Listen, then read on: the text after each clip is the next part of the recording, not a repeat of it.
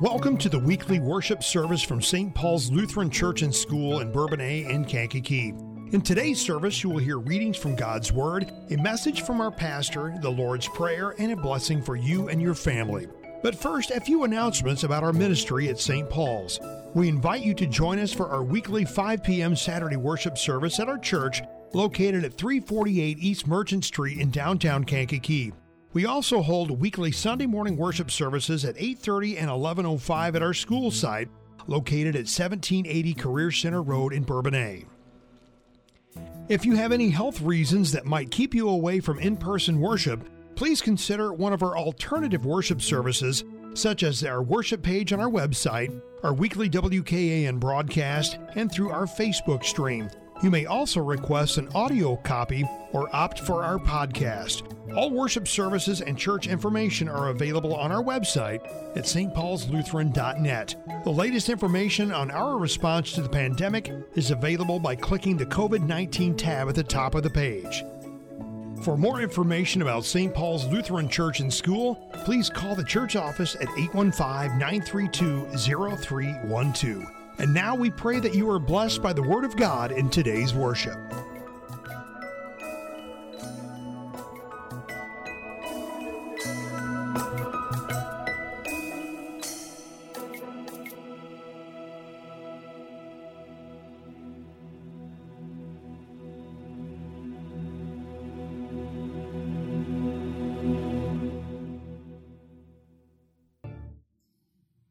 The Old Testament reading today is from Numbers 21, verses 4 through 9.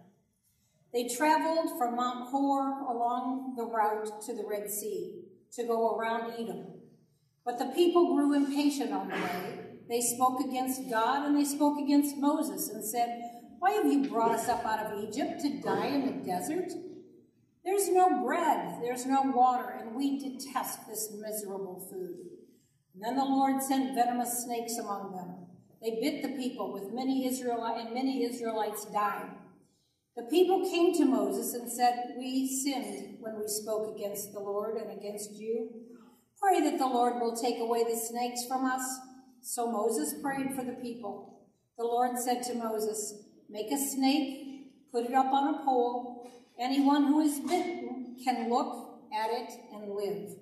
So Moses made a bronze snake, put it up on a pole, and then anyone who was bitten by a snake and looked at the bronze snake lived. The epistle lesson is from Ephesians 2, 1 through 10. As for you, you were dead in your trespasses and sins, in which you used to live when you followed the ways of this world and the ruler of the kingdom of the air, the spirit who is now at work in those who are disobedient. All of us also lived among them at one time, gratifying the cravings of our sinful nature and following its desires and thoughts. Like the rest, we were by nature objects of wrath, but because of his great love for us, God, who is rich in mercy, made us alive with Christ even when we were dead in transgressions. It was by grace that you've been saved. And God raised us up with Christ and seated us with him in the heavenly realms in Christ Jesus, in order that in the coming ages he might show the incomparable riches of his grace, expressed in his kindness to us in Christ Jesus. For it is by grace you've been saved through faith. And this is not from yourselves, it's a gift from God, not by works, so that no one can boast. For we are God's workmanship, created in Christ Jesus to do good works, which God prepared in advance for us to do. This is the word of the Lord. Please rise for the gospel.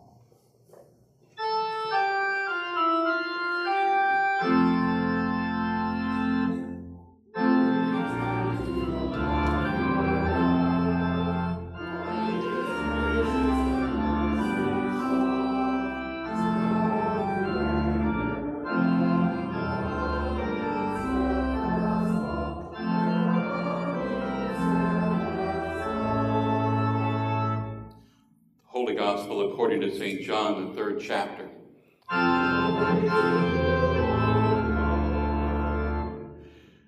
As we've heard the reading so far, we're getting this image of what's happening with Israel and their disobedience and their complaining against God, and God bringing judgment to them, but also bringing a way to be saved.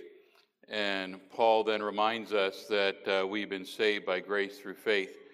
And then Jesus, in our reading here, ties those two together. Jesus said, "Just as Moses lifted up the snake in the desert, so the Son of Man must be lifted up, that everyone who believes in him may have eternal life. For God so loved the world that he gave his one and only Son, that whoever believes in him shall not perish, but have eternal life. For God did not send his Son into the world to condemn the world, but to save the world through him. Whoever believes in him is not condemned, but whoever does not believe stands condemned already, because he has not believed in the name of God's one and only Son. This is the verdict. Light has come into the world, but men love darkness instead of light because their deeds were evil. Everyone who does evil hates the light and will not come into the light for fear that his deeds will be exposed. But whoever lives by the truth comes into the light, so that it may be seen plainly that what he has been done through God." This is the gospel of the Lord. Amen.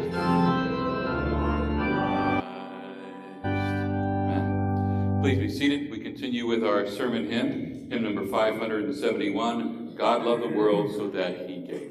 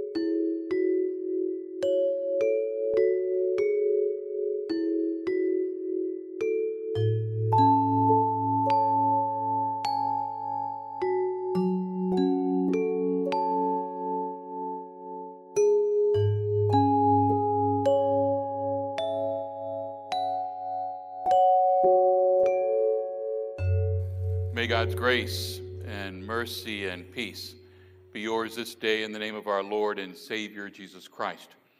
The text for the message comes from our first reading from Numbers chapter 21. Let us pray. Dearest Jesus, we are thankful for your love, your forgiveness, and sacrifice on our behalf. Help us to look to you all our days, and may the words of my mouth, may the meditations of our hearts together be acceptable in your sight, O Lord, our Maker and our Redeemer. Amen. Growing up in South Florida, in Miami, there was a place I remember as a child. And it's no longer there, but it was a place that could really creep you out, all right? It was called the Miami Serpentarium. It was opened in 1947 and hosted about 50,000 visitors a year until its closing in 1984. On the cover of your bulletin and right here up on the screen, you have a picture of the giant cobra statue that greeted people as they entered. In fact, you sort of see at the bottom there, if you don't, there's a woman standing there, so you can see this. It's a pretty significant piece of sculpture there. Bill Haast was the leader of this venture. In 1965, he housed more than 500 snakes in 400 cages and 3 pits in the courtyard. He extracted venom 70 to 100 times a day from 60 species of venomous snakes, usually in front of a paying audience, right? And during the 50s, he was bitten by cobras about 20 times. And there were a lot of times that he would donate his blood to be used to treat snake bite victims when a suitable anti-venom was not available. How do you feel about snakes? Yeah. Had some people last night at church, they came in and they saw that on the cover of the bulletin and they're like, ugh, it got them right away. For some of you, all I have to do is just mention that word, right? and that's enough to cause that shudder to go through your body. That's pretty much how I feel about snakes. Some people go ahead and enjoy them as pets. Why? I don't know, but they do. They like them, right? And I've seen them, and they're just as fine as long as they're in that container, right, and not get out. Growing up in South Florida, and for me, spending some time in the Everglades with hunting and such, I've had more than enough encounters with snakes, and I've even had to kill a few over the years. But as we look at them in nature and in the wild, that snake is slithering through the grass or anywhere else for that matter, and it's enough to give us the heebie-jeebies for some of us. And for me, it doesn't matter, just keep them away, and that's fine, right? But sometimes that's just the good snakes. What about the poisonous ones? Some of those snakes' venoms is enough to kill you in a short amount of time. A poisonous snake bite is so deadly that if you're attacked, you better get medical help and anti-venom quickly. I guess that most of us would probably be pretty cautious when it comes to snakes. But there's something even more deadly than snakes and poisonous snake bites. In the Old Testament reading today, we join the children of Israel. They're sort of at the end of their 40-year wandering in the wilderness. They've been wandering for a very, very long time, and it's now 37 years after God had told them that all those that were 20 years or older would die and never see the promised land, except two, Caleb and Joshua. And after all these years, after this whole new generation came in, we see that the attitude pretty much still the same, right? This is the next generation, and they're still complaining to God.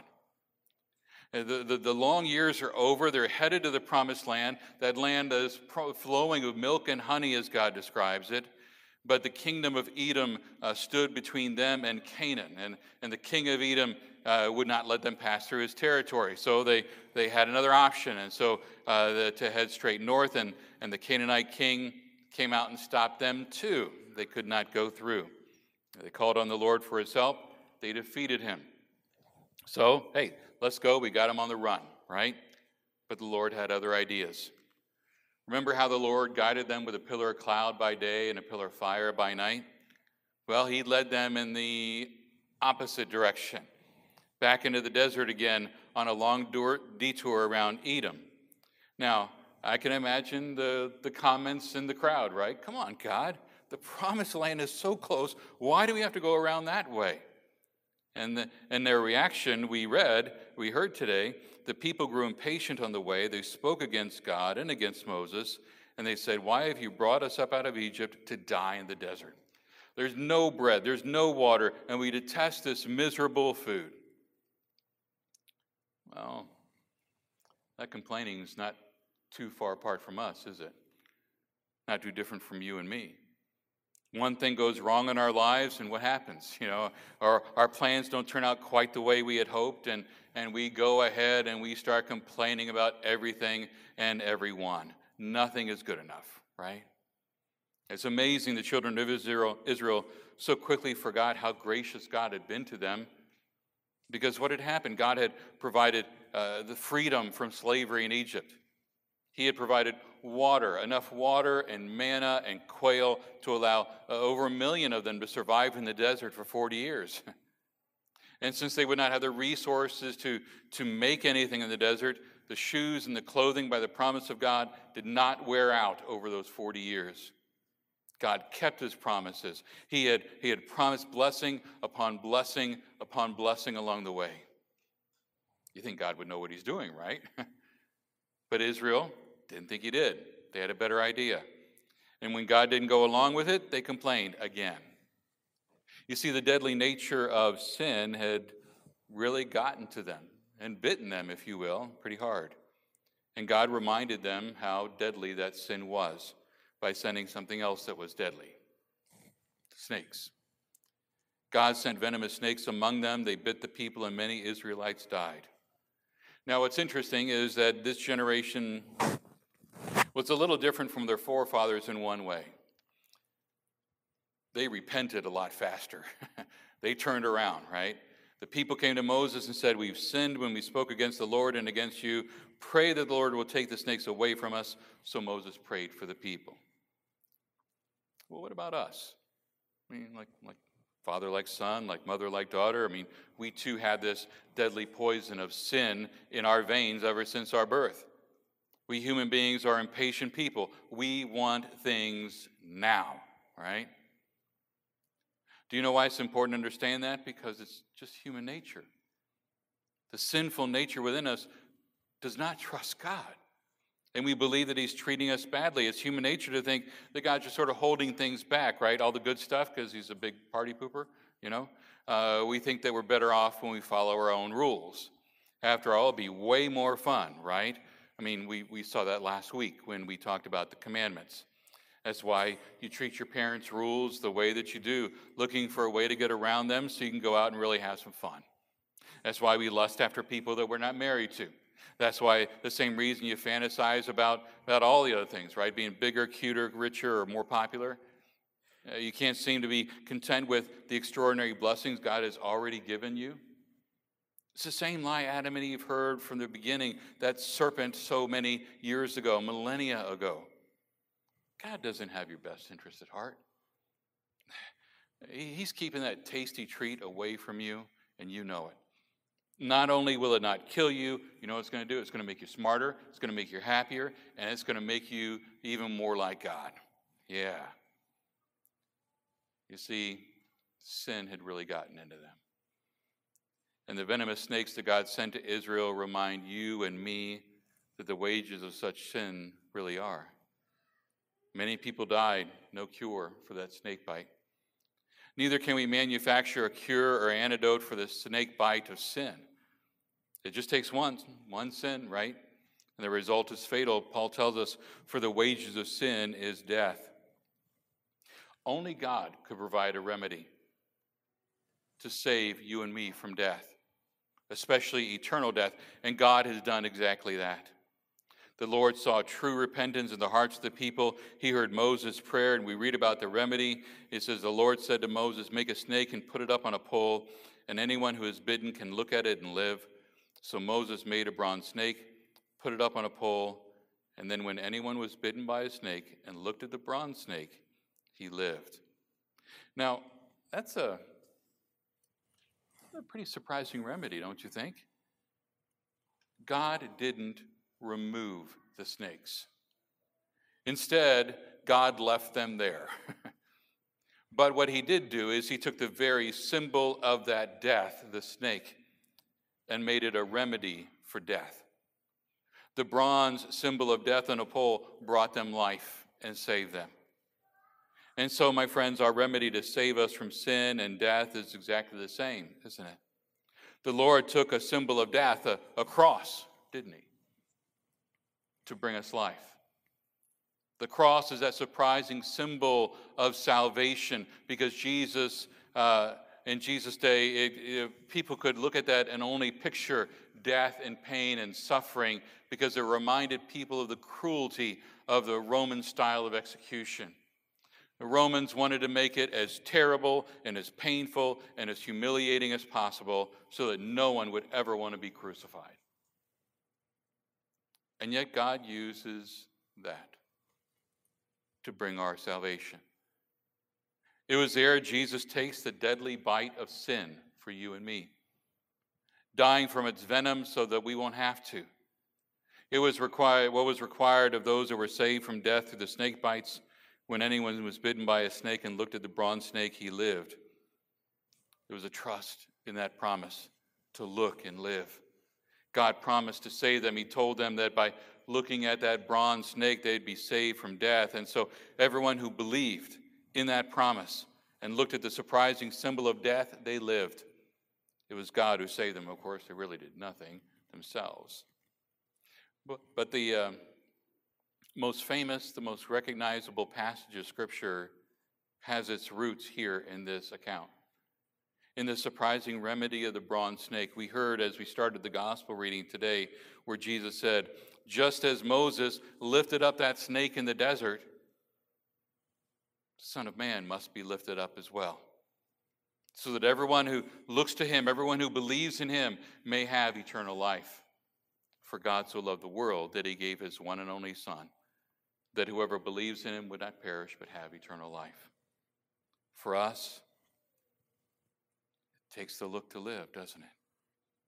Looking to the cross with the eyes of faith. And we will not perish like we deserve, but we will have eternal life. Let's go back to the desert for a moment. You can just imagine all this stuff is probably pretty chaotic that was happening.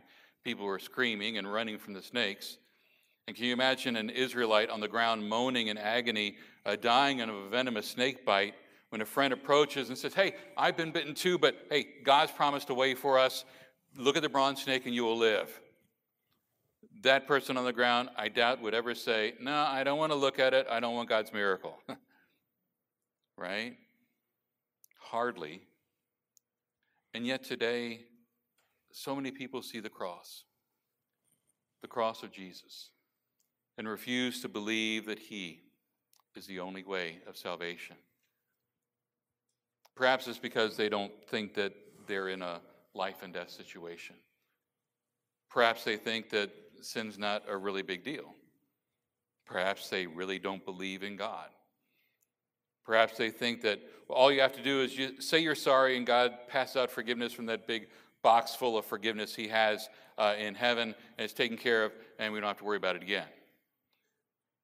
But you know, God wants us to see that the cost of sin is high.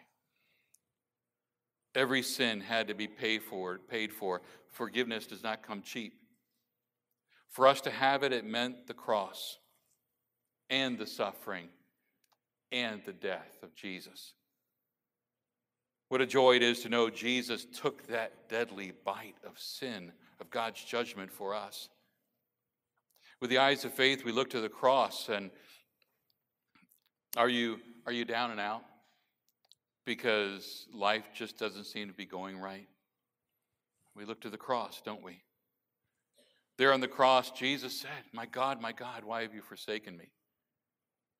Are you hurting because of the things that you've done? Look to the cross, because there we heard those words, Father, forgive them, right? Are you fearful about what might happen after you die? Look to the cross, because there we have that promise, today you'll be with me in paradise. Because Jesus Christ was forsaken in our place, we never have to fear that God will forsake us. You know what happened to the original bronze snake? Well, the people of Israel, they took it with them. They carried it into the promised land. But what was, as often happens, it loses, it gets disconnected from its original meaning. And so over the years, they forgot that the serpent on the pole was only a symbol. They began to bow down and worship it. 800 years after Moses, a king by the name of Hezekiah, a faithful king, destroyed it because it had become like an idol. He called it Nehushtan, which sort of a pun on the word for bronze snake. It meant the unclean thing. And so it is with the cross of Christ. I mean, the cross isn't an idol. It's not a lucky charm for protection or safety. The cross, that cross can't save you. Only God can do that. Only Jesus Christ can do that. What it does, it points us to God and his love. So we cherish the old rugged cross, don't we? Because of what Jesus did there. God's remedy to sin is not a thing, it's a person. We look to that cross with our eyes of faith in Jesus Christ. Jesus is God's remedy for the snake bite of sin and death and hell. And what's interesting is, as we've been going through these midweek services and then our Sunday services, that refrain we've had all Lenten long in our midweek services seems to be appropriate yet again. By his wounds, we have been healed. Amen. And now may the peace of God that transcends all understanding guard your hearts and minds in Christ Jesus. Amen.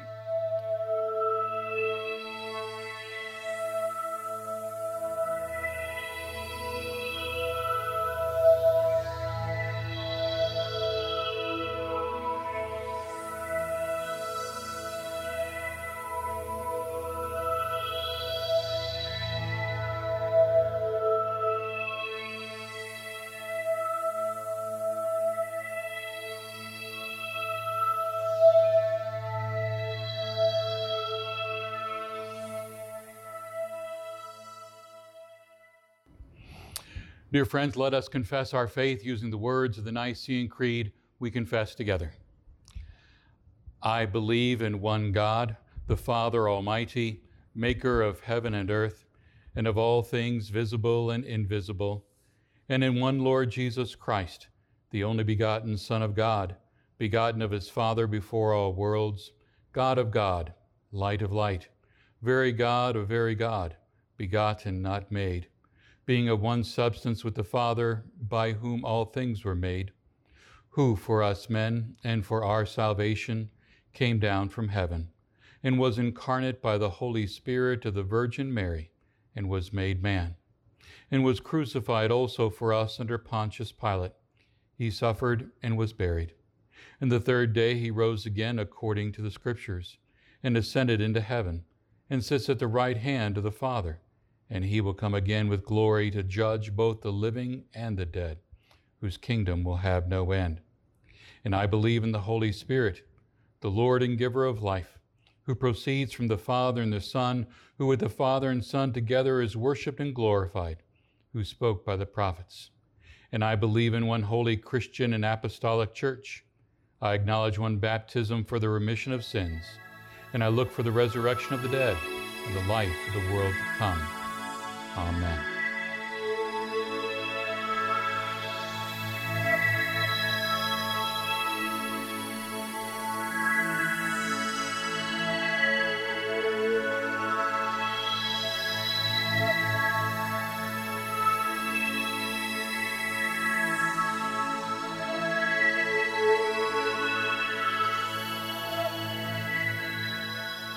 Our Father, who art in heaven, hallowed be thy name.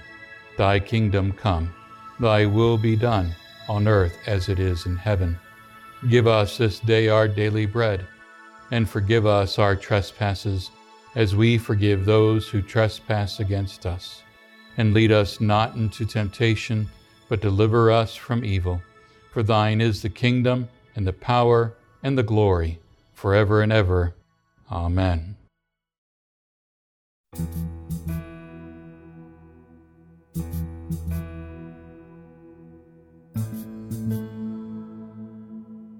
Dear friends, go with God's blessing this day. The Lord bless you and keep you. The Lord make his face shine upon you and be gracious unto you. The Lord look upon you with his favor and give you his peace. Amen.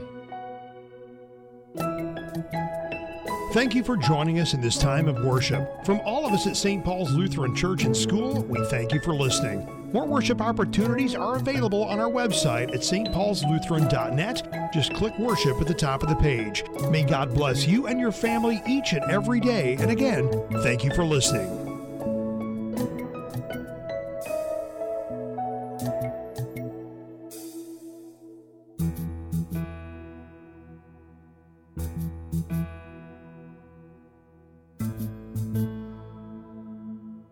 Thank you.